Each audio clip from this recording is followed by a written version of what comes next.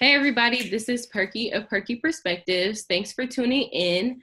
Please subscribe to the podcast, which is available on Spotify, YouTube, Apple Podcasts, Google Play, and Patreon. So please visit patreon.com/Perky Perspectives and become a patron. You can do it for as little as $1 a month. And that basically helps to support the podcast when it comes to finding guests or assistance for the show. You can also check out my affiliations with the Forest Nation, and you can find that on Instagram at ForUS and forestnation.com, and my own personal website, which is perksofwellness.org. And then this is a Love Period episode. So please go visit tinyurl.com/Love Period Project. And that helps to bring information, educational, as well as just basic information regarding feminine hygiene products for young girls and women. And if you do the BOGO deal, you'll also buy one while giving one, or you can just donate, period. And so today's episode, my guest is Michelle Tillis Letterman, and she is one of Forbes' top 25 networking experts, is the author of 4 books, including the internationally known The 11 Laws of Likeability, and her latest, The Connector's Advantage. Michelle is a connection creator and CEO of Executive Essentials, which provides customized communications and leadership programs for Fortune 500, nonprofit, university, and government clients.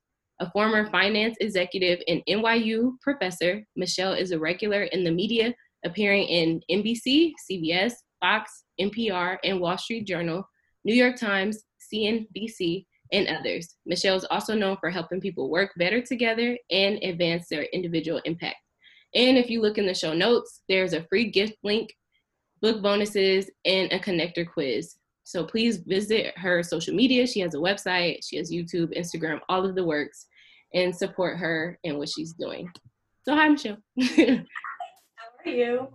I'm good. So yeah, you do a lot. You've been doing this, it seems like, for quite some time, and I see you have the book covers around you. So The Connector's Advantage is the one that recently came out? Yes, that's my latest baby. Okay. So what made you write this book? It was actually a follow-up to my first book, The 11 Laws of Likeability. And really everything I believe in is about connection. So all the people who are listening, if they're trying to get a job, get a promotion, get a client, get healthier, get happier, all those things are going to happen faster, easier, and better through their connections. And that's what I call the connector's advantage. Because if you think about anything you're trying to do, somebody out there can help you get there, and you can help you make that happen. And it's just about understanding how to have that mindset of a connector. Yeah, and I think it's important for people to understand how important connections are, because it's like nowadays we have this mentality that we could do it all by ourselves, or like people love to praise this what's it called, introvert. Like, I'm an introvert, I don't go anywhere, like and it's just like, okay, that's fine, but how are you going to advance if you're not networking? Because that's like majority of the work. I gotta tell you, some of the best connectors I know are introverts. It isn't necessarily what our natural energy source is, introversion or extroversion. It is about being open and accepting, being willing to trust. It's about being social and curious, and not like a social butterfly, but the willingness for us to have a one-on-one conversation and to share. And I know that part of what you try to create in your platform is the ability to share about conversations that we might not have other places to share. Right. That's what connection is all about. Mm-hmm. So the 11 Laws of Likeability, correct? Yes. So what do you think is like the one that people struggle the most with? Oh, well, so let me just give a little framework, and then maybe I'll pick one.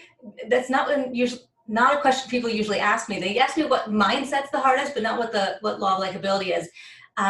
The book is about what to do before, during, and after a conversation to enable connection.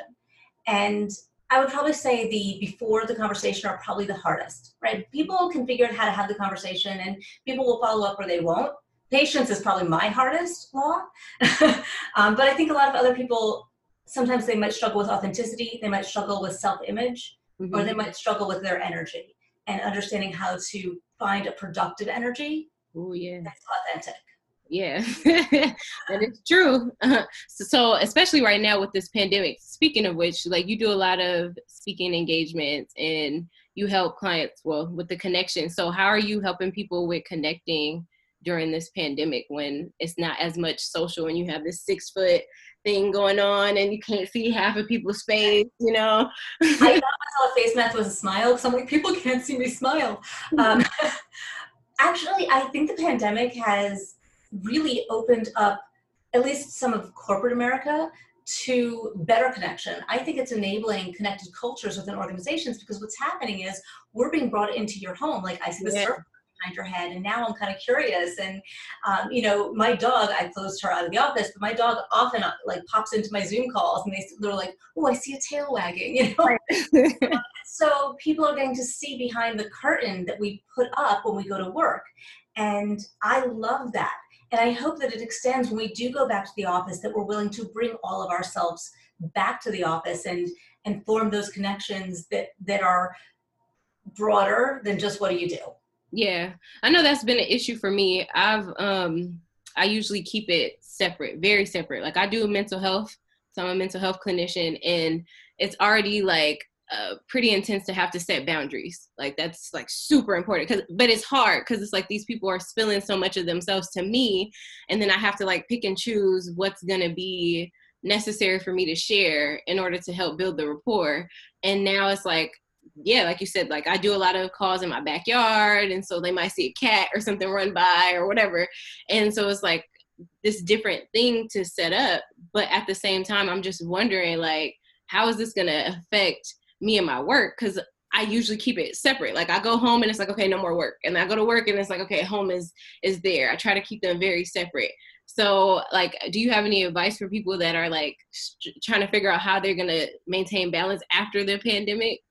Well, it's interesting because you are in a unique position. Being a mental health provider, you have certain guidelines that you have to follow that the rest of the world doesn't. But you know, even for you, the fact that you have a desire to sometimes share, to allow somebody to feel that they're not alone, allow somebody to feel relatable, because that builds trust. And when you build trust with your patient, then you are probably more able to help. But I won't go over the borders of what you can and cannot share because that's not a world I'm in. But for the rest of the world that's not dealing with medical guidelines, what I would say is to take little steps and see how people respond. So I talked about it being a little dance, and the dance is to ask. Ask something you actually want to know the answer to. Be curious. Learn about somebody, and then listen and share something of yourself, or listen and probe for something more. Mm-hmm. And the reason why I call it a dance is because I don't want somebody to just interrogate and just keep asking questions, right? Because it's kind of like, whoa, you know, but if you're willing to give a little bit, one of the mindsets of a connector is that connectors trust. And you have to give trust to get trust. And when you are sharing, what you're doing is giving trust. When you're revealing something about yourself, you are saying, I trust you with this information. Yeah. And what that does is it says, I feel honored by this trust. And now I feel like I can trust you a little bit more.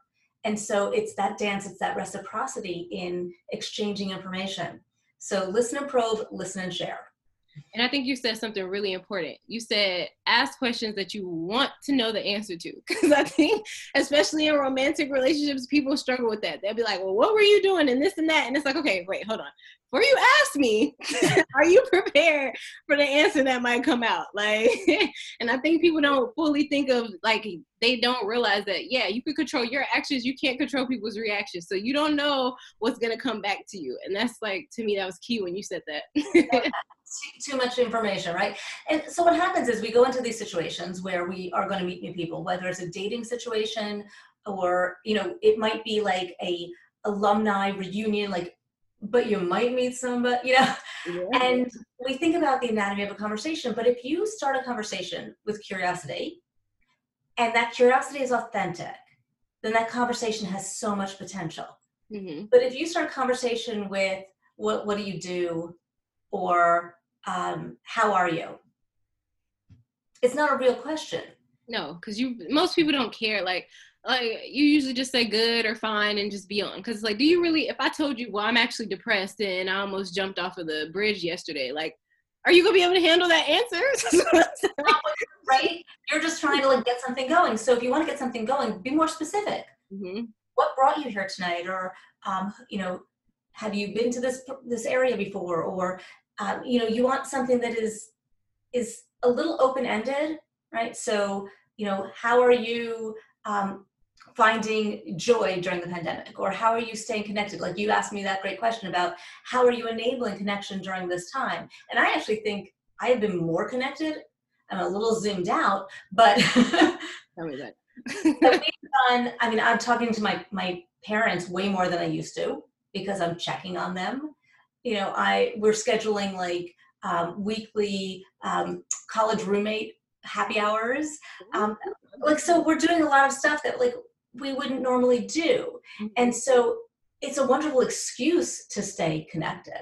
But again, like there's some times where we're like on the phone and we're all just kind of staring at each other, you know, because there's nothing to say. Right. But you still feel like you're being, you know, alone together. Yes. Yeah, I think that's very helpful because a lot of people, and that's they've been saying that. I've actually seen some because I live in LA. I've seen some billboards that say like check on your people basically, because there's some people that maybe they already stayed at home a lot, but you didn't really know why because you were too busy doing whatever you were doing to like really, like you said, check in. And it's like, yeah, they weren't ever alone because they wanted to. They were just alone because they felt like they didn't have anybody to connect to. And now we have this pandemic where you have to stay at home and it's even more isolating. And so it's like having Zoom and everything has been very helpful, I think, for the people that have somebody to check in on them. But yeah, just a word to everybody, please check in on your friends. Well, you know, it does scare me because, you know, my parents are of an older generation and it was tough getting them up on Zoom. We had like, technology is not their thing. And there is actually, when I talk about health and happiness related to connection, there's a lot of statistics behind it.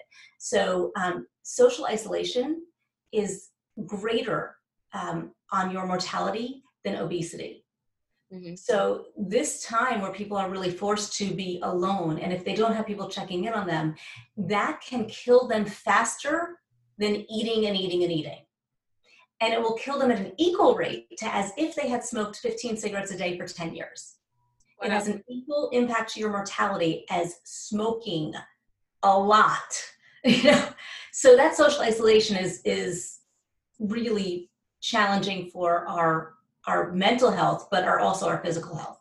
Yeah, that makes sense. Because I remember when I was taking psychology, I think they had that study with the baby monkey. And then they had like the comforting like robot thing, and then they had the one that had the food. And the baby monkey would rather go to the one that was softer and gave it comfort than eating, because that's what we crave. Like we crave the comfortability, we crave the connection. So that definitely makes a lot of sense. So we are at home, and you are a parent, and before it was a lot of travel and stuff. So I'm guessing that came with its own dynamics. But how has it been having to be in front of your computer a lot more? And having all these business meetings, and then having the demands of your dog and your children and whatever else comes with your daily life? Well, it's been unique. So, you know, we were schooling from home for a while, and one of my sons, I have two boys, they're 13 and 14, and one kid is fine, he can focus, and he's in his room, and he's doing his work, and he's done, and it's great. And my other son is ADHD. And and he's got social anxiety, so he doesn't want to put his camera on, and he's, you know, like, so he's got dysgraphia, so writing is like, there's a lot going on for him. And so we gave him a room upstairs, not his bedroom, so he could separate. Yes. But that room is right above my head. And so right before I got on this call, I ran upstairs, I'm like, okay, I'm going on a live podcast, you need to be quiet at 3 p.m, no running up and down the hallways. Oh my goodness. That is true. Like I have a few friends and myself that it's been very hard to I don't even know what the word is. The separation, I guess, like you were saying, because it's like now everything is going through the same channels. It's like I need my phones by me because I might get calls. I have to be on the computer, but I have my own, like this podcast is personal, but my work, I have to do Zoom calls too. So it's just like, oh my God, there's no real separation from my day life because I'm working from home. So it's like, how do I still find my center so that I want to connect to other people? Do you have any tips on that? So it's interesting. I've always worked from home unless I'm out with clients or at a speaking gig, I'm always in this office. And it's been a struggle. And even more so now, because with everybody home, I got nowhere to go because somebody's there, like there's a line at the bathroom. So, for me, what I do try to do is keep hours. And I have put, out of office, like I put vacation time, I've held things in my calendar so that I can take my kid to, like, they're having some socially distant play dates, or, they're doing soccer skills, not games, things like that. So they can't play with the other kids, but they can all be on the field. They have to be 6 foot, like trying to. Everybody brings their own soccer ball. Oh wow! Okay, that's it. So they could do goal practice. They could do, I don't know soccer, but you know what I mean. Yeah. So being able to kind of think about the space in the day and keeping the specific hours and actually putting an automatic message so people don't expect that constant response. And, my husband, he was brought down to 50% payroll because of all of this. Yeah. And yet he's still working 100% of the time. And I kind of keep encouraging him, like, okay, 3 p.m. Your work day is now going to end at 3 p.m. It's not halftime, but it's better. Right. And so he's been trying to block calendars so that because people will just, he says he's like gas, he expands to fill the space.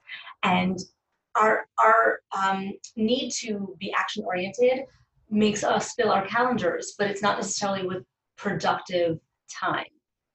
So we need to kind of think about the allocation of our time so that we have our family time, we have our, work time, and we have our personal time. So basically boundaries with like boundaries around life and time. And yeah, actually it's a great word. I always talk about giving yourself some rules or guidelines of what you say yes to, what you say no to, what your hours are. Like I'm doing a live stream in July, and they wanted to do it at, like, because he's from Australia, like 11 p.m. I'm like, nope. And I think good because I work from home, but I'm not going to. When you invited me on your show, all these times were like 10 p.m., 11 p.m. I'm like, nope. Yeah. I'm like, business hours, I'm happy to do it, and so that was a great example when you came back and said, hey, we could do it at 3 o'clock. I'm like, I'm in. Right. Yeah, and I had to like consider that I'm usually the only one on the West Coast. So I'm like, oh yeah, like my times are not the same as everybody else. But I really like I think for me personally, boundaries have been the hardest thing for me to like really not really learn because I know what it is, but to enforce. Like it's been so difficult, like whether it's dating, it's in my work life, or now in everyday, like whatever this is that's happening daily. Like, so it's like, I think that's super important with connections because I make really good connections very easily. I can speak to anybody. Like that part is not hard. Like I definitely pick the right career and the right like things that I like to do. But as far as like the demands that come onto me, like especially now, it's like you have jobs, you work from home, if you have children and you have to, you're like a teacher / parent / cook / driver, like everything all at one time. All of it. All of it. And then it's like, and then you still have the things that you want to do and people know you, like you are really good at speaking, you're really good at writing, all these things. So I'm sure people ask you to do a lot all the time. And then it's like, okay, where does that boundary come up to where I'm like, no, like you have to say no. And it's hard because you want to do it, but it's like, no.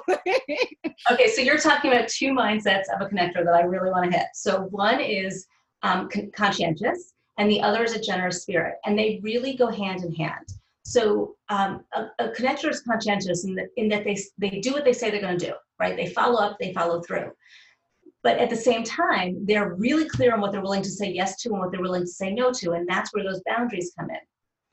And that spirit of generosity, the desire of a connector to say yes to everything, but you also need to be generous with yourself. And that's also where those boundaries come in. Mm-hmm. And so these two mindsets are really critical for you. But if you think to yourself, saying no to this enables me to say yes to something else. And that kind of starts to give you permission, because it's hard for someone like you, like me, to say no. And so I always say you don't have to say no without anything after it. You can say no if, or no but, or yes after, or yes with, or yes when, right? So it's not a yep. For you, I gave you a yes if we can do it during business hours. Right. And then we got a yes. And, you know, it could be no, but if you get to this many downloads, then call me back. Or no, but I have somebody else who might be interested. Yeah. And so that way you don't feel like you're just being mean. You're giving them a way to get yes somewhere else, or giving them another way that you can help them. So you're right. I get asked to do a lot of shows, a lot of talks. Not all of them have a budget. And so what I did for myself was I created what I called my pro bono calendar. And I allowed for a certain number of slots per year. Like I looked at it on an annual basis, because there could be 3 things I wanted to do one month, but then that's going to take up 3 of the slots for the whole year. Right. So it wasn't like, I'll do this many a month. It was this many a year. And here were the guidelines. And it was, you have to have X number of people. It has to have no travel. It has to, you know, maybe include a book purchase or something like that. So, so it was very clear that I could say, here's the questions. And then, you know, do you hit these requirements to be on the pro bono calendar? And if they said no, then I could say, but, and so getting really clear, which is another mindset of a connector, having a clear vision on, you know, what you want to say yes to and what you want to say no to, helps, because then somebody understands, here's the criteria, and it becomes objective rather than personal. Mm-hmm. Yeah, and I think that helps. I mean, you're a writer, so you probably write a lot to organize yourself. And I tell a lot of my clients, because it's helped me, like, write it out. Like, it's, to me, there's like 3 main things that like bring something into happening, that law of attraction, like making something come to you. And it's to say it, to think it, and to write it. And I think the writing is like very, very important, because it's like the visual, like it's clear, you can see, does it make sense? Like when you read it out loud, if I came and read it, would it make sense to me, like how it makes sense to you in your head? And then, like you said, now, because everything is connecting, when somebody approaches me out of nowhere and like, yeah, I want you to do this because you're so amazing, it's like, okay, I can, like, what page is that on? Like, no, I gotta do this thing before I can connect to you. So that's very helpful. Okay, I love think it, say it, write it. Mm-hmm. And so you are so spot on with that, and statistics actually back it up. I love my numbers. But you are more like, I think it's 80% or 80+% more likely to make something happen if you write it down. Mm-hmm. And it doesn't have to be fancy. Like, I'll see if I can find in my desk drawer. Oh, here it is. So in my desk drawer, I have a little Post-it note, and you'll see there's a couple years of Post-it notes. This is my annual. That's so dope. This is my annual plan. So 2020 is the first purple one, 2019, then I went to magenta in 2018, and 2017 back to purple in 2016, and I go all the way back to 2015 was blue. This is the last 5 years of me doing my annual plan. It doesn't have to be pretty, but what is written down in a place that every time I open up my desk drawer, I see it. Mm-hmm. And so when you see something, it reminds you, it stays in the front of your mind. The act of writing it down solidifies the clarity in your brain. But the real kicker in the ass is, I don't know if I can say that. No, you can. Again, okay. Real kicker is when you speak it to others, because then you create an accountability. Mm-hmm. I've got to tell you, when I kind of said I was going to write a book, and then I got really bad feedback from my publisher on my first draft of the book, and I was like, I said to my husband, I'm like, can I just quit? Can I just give up? And he said, you can. I don't think you will, because you've been talking about this. And right. And the same thing happened with the last book. Like, it took me so long to get this book out, because it was just, I don't know, it was so hard to get all this thought out and finish it. And, you know, and I put out there to the world, it was going to come out in 2018. And I had to go back to the world and say, you know what? Sometimes done isn't better than perfect, and I want to take my time and not rush it. And it came out in 2019. You know, and so the fact that I had to be accountable to people who I said something to really does make things happen. So I love yours. Think it, say it, do it, write it. Keep that. Yes, I am. And it's so funny that you said sometimes done is not better than perfect, because that was like the thing that got me to like push through some other projects that I was working on. Cause like I was the opposite. I was like, it has to be perfect. It has to look like this, and I have to do this, and I didn't do this yet, so I can't do the rest of the stuff. Like, and I was just getting in my own head, basically overthinking. Like I'm a real ruminator. I go deep into some stuff, and no, not usually. Other people don't go as deep as me. And so when I heard that, I was like, yeah, I needed to hear that. But you're totally correct. It does not apply to everything, but I really do just enough to get you started. Yeah, I know. I totally believe that done is better than perfect for most things. Mm-hmm. And my book is not perfect. I didn't get all the way to perfect. It never will be, right? And it drove me nuts when I read the audiobook on the recording and I found all these typos. But, you know, there's a difference between, you know, done and done sloppy just for the sake of being done. Right. And done well. And done well is still not done perfect. And so it's kind of finding that right spot and that level of importance on it. Like, is that extra hour, day, week really going to make a difference? And in the case of this book, yes, it would. Mm-hmm. But in a lot of cases, no. And for you, you could write another book. I thought I'd like to, but now I'm not so sure. Another book is coming 2020. No, I'm just kidding. So like, you know what, this frames me well. Thor is good. I'm done. You can just put like one that's as big as the window. That's gonna be the next book. I actually have a post-it of this book, like probably the size of the window. So what's the gift? What is that about? Is it a surprise? No, I give loads of stuff away. So, you know, one of the mindsets of a connector is to have a generous spirit. Mm-hmm. And I believe in adding value, and I believe in giving, because when you add value to somebody else, that makes them want to stay connected to you. Yes. And so I have a quiz. If you want to figure out what level connector you are, you can take a quiz. I think you mentioned that the link is right there. I have a video series called The 5 Success Accelerators, which is really hard to say. And so if they go to my website, and I think you have that in the show notes, they can sign up for the newsletter. They will get the branding exercise. They will get an interview checklist. They will get the video series. They will get free chapters to, I think, 3 of the books. They get I give a lot of stuff away. That's part of your pro bono calendar. Okay. You know, I believe in the work. Say again? I believe in everything that I write about, and I think it will make a difference in people's lives. So I'm happy to get some of it out there. And then, you know, if they resonate with it, they'll stay in my community. I give tips every week, and maybe they'll go get a book and put a review on Amazon. And what I'll do for the audience is I'll share what type of connector I am in the notes. I'll put it at the top. And then I'm going to like make sure it's real big that people see the free gift link so that they can take advantage of that. Because like, I'm no expert, but people ask me all the time, like, how do I network and how do I know so many people and everything? And I think it's important because it's like, some things come more natural to me. So sometimes I'm like, I don't know, I just talk to people. Like, but there's something to that I haven't even fully figured out yet. And I think it will be helpful for people to figure out what it is about themselves that they can highlight in order to go and connect. Because it's like the same way that I connect is not going to be the same way other people connect. And so rather than me giving the blanket on how I do something, it's like, no, like read your books, figure out do the quiz, figure out what kind of connector you are, and really hone in on that so that you can become the best you, especially when it's like now people are only seeing like this part of us, and if we're out, then they are only seeing like our eyeballs and stuff. So it's just like that we're having to be a little bit more creative in how we connect.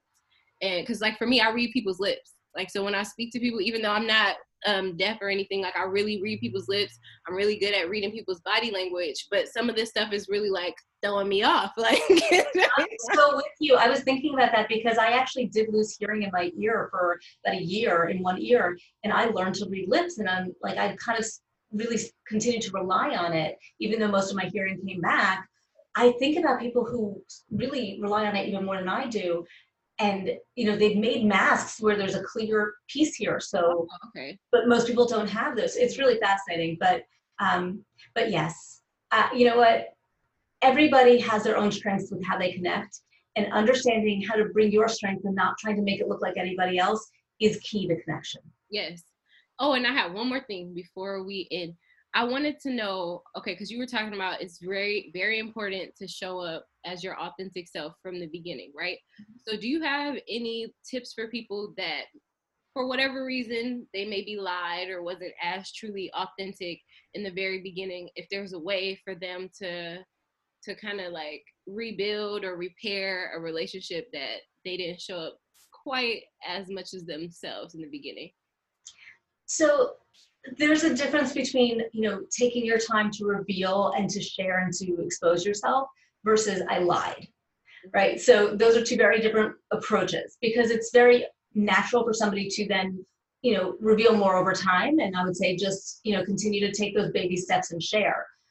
When it comes to trust, which is also one of the mindsets of a connector, you're hitting on all of them, like just naturally. It's very impressive. I don't even know if you knew all of them, but when it comes to trust, we have to think about all the micro actions that we take on a daily basis. And, it's so interesting in this time of civil unrest for us to think about those micro actions, because those micro actions have an impact on how everything is either building or breaking trust, everything. And you have to recognize that you might be a small little thing in your world, but that has an impact to if trust is being built or trust is being broken. When we are thinking about restoring trust, the first place we need to do is acknowledge the wrong. And, I think that's been some of the struggle out there, is that, either there's a lack of acknowledgement or even a lack of understanding that there is anything wrong. And so to say, here's what I did, here's why I understand it was wrong. Because without understanding, like if that guy who always says, I'm sorry, and you say, for what? Because they don't even know what they're sorry for. They just want to be done with the fight. Yeah. that's not going to restore trust. You have to say, I am sorry for this.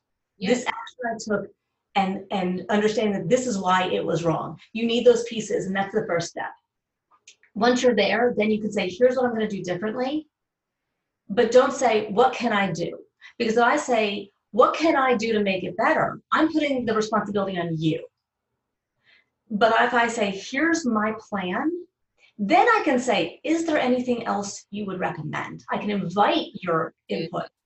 But I need to say, I'm taking accountability, I'm taking responsibility, I've thought it through, here's my plan. Then now tell me if that's a good plan or not, or if you want to give me any advice on that plan. So that's kind of where I would start. Yeah, I think that's really good, because like you said, like they'll put it on you, and it's like, well, I've done enough. Like you messed up. Like, because then people, what they'll say afterwards is like, well, I asked you and you never told me, so what do you want me to do? And it's just like, you found a way still somehow to get out of taking responsibility for your actions.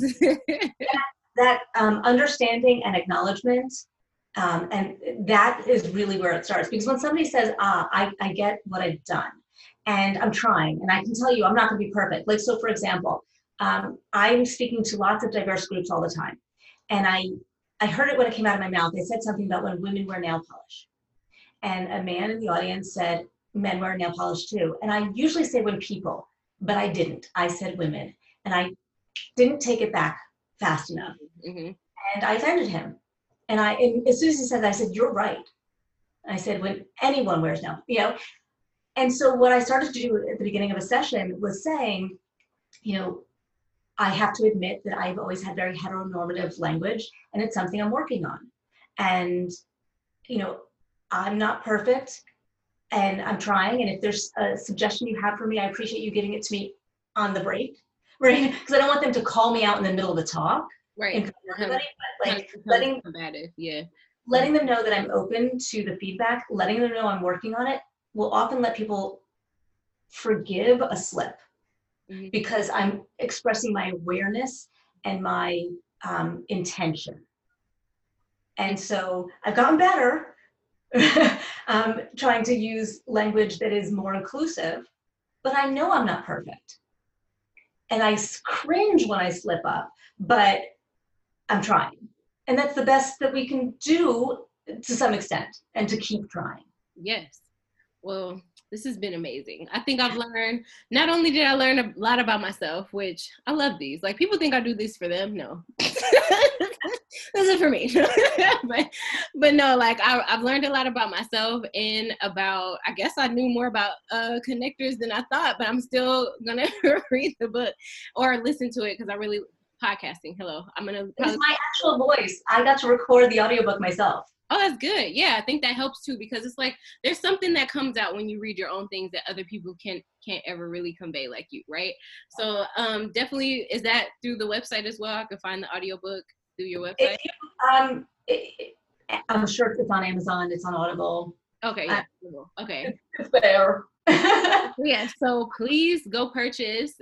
Oh, you have something else to say? I was gonna say, and I have a BOGO too. So if you go into some of those links, you'll see book bonuses. I have a buy one, gift one as well. When you said that, I love that because my BOGO is a buy one, gift one. And if they gift one, there's a whole bunch of other bonuses they could get. Yeah, so you're definitely a generous connector. That's the goal. So yes, please visit all of her links. They're in my show notes. So the website is michelletillisletterman.com. The Facebook is the same. LinkedIn is Communication Expert Speaker. Twitter is MT Letterman. YouTube is Michelle Letterman, and then Instagram is MT Letterman as well. So go do the free gift link so that you can see what your gift pack will encompass. Go check out the book bonuses. Go do the quiz so you can figure out what connector you are, and you can read through the show notes to see which one that I am, and support Michelle because she knows what she's talking about. Thank you. And it's Letterman with a D. It sounds like David Letterman, but we spell it Lederman. So go find me. I can't wait to hear from you and tell me that you heard me on Perky Perspectives. Yes, and thank you for being a guest, and I really appreciate you. And I will definitely reach out if I have any more questions or if I could fit anywhere into that calendar at another date. And thank you again for coming. Thanks for having me on. Bye.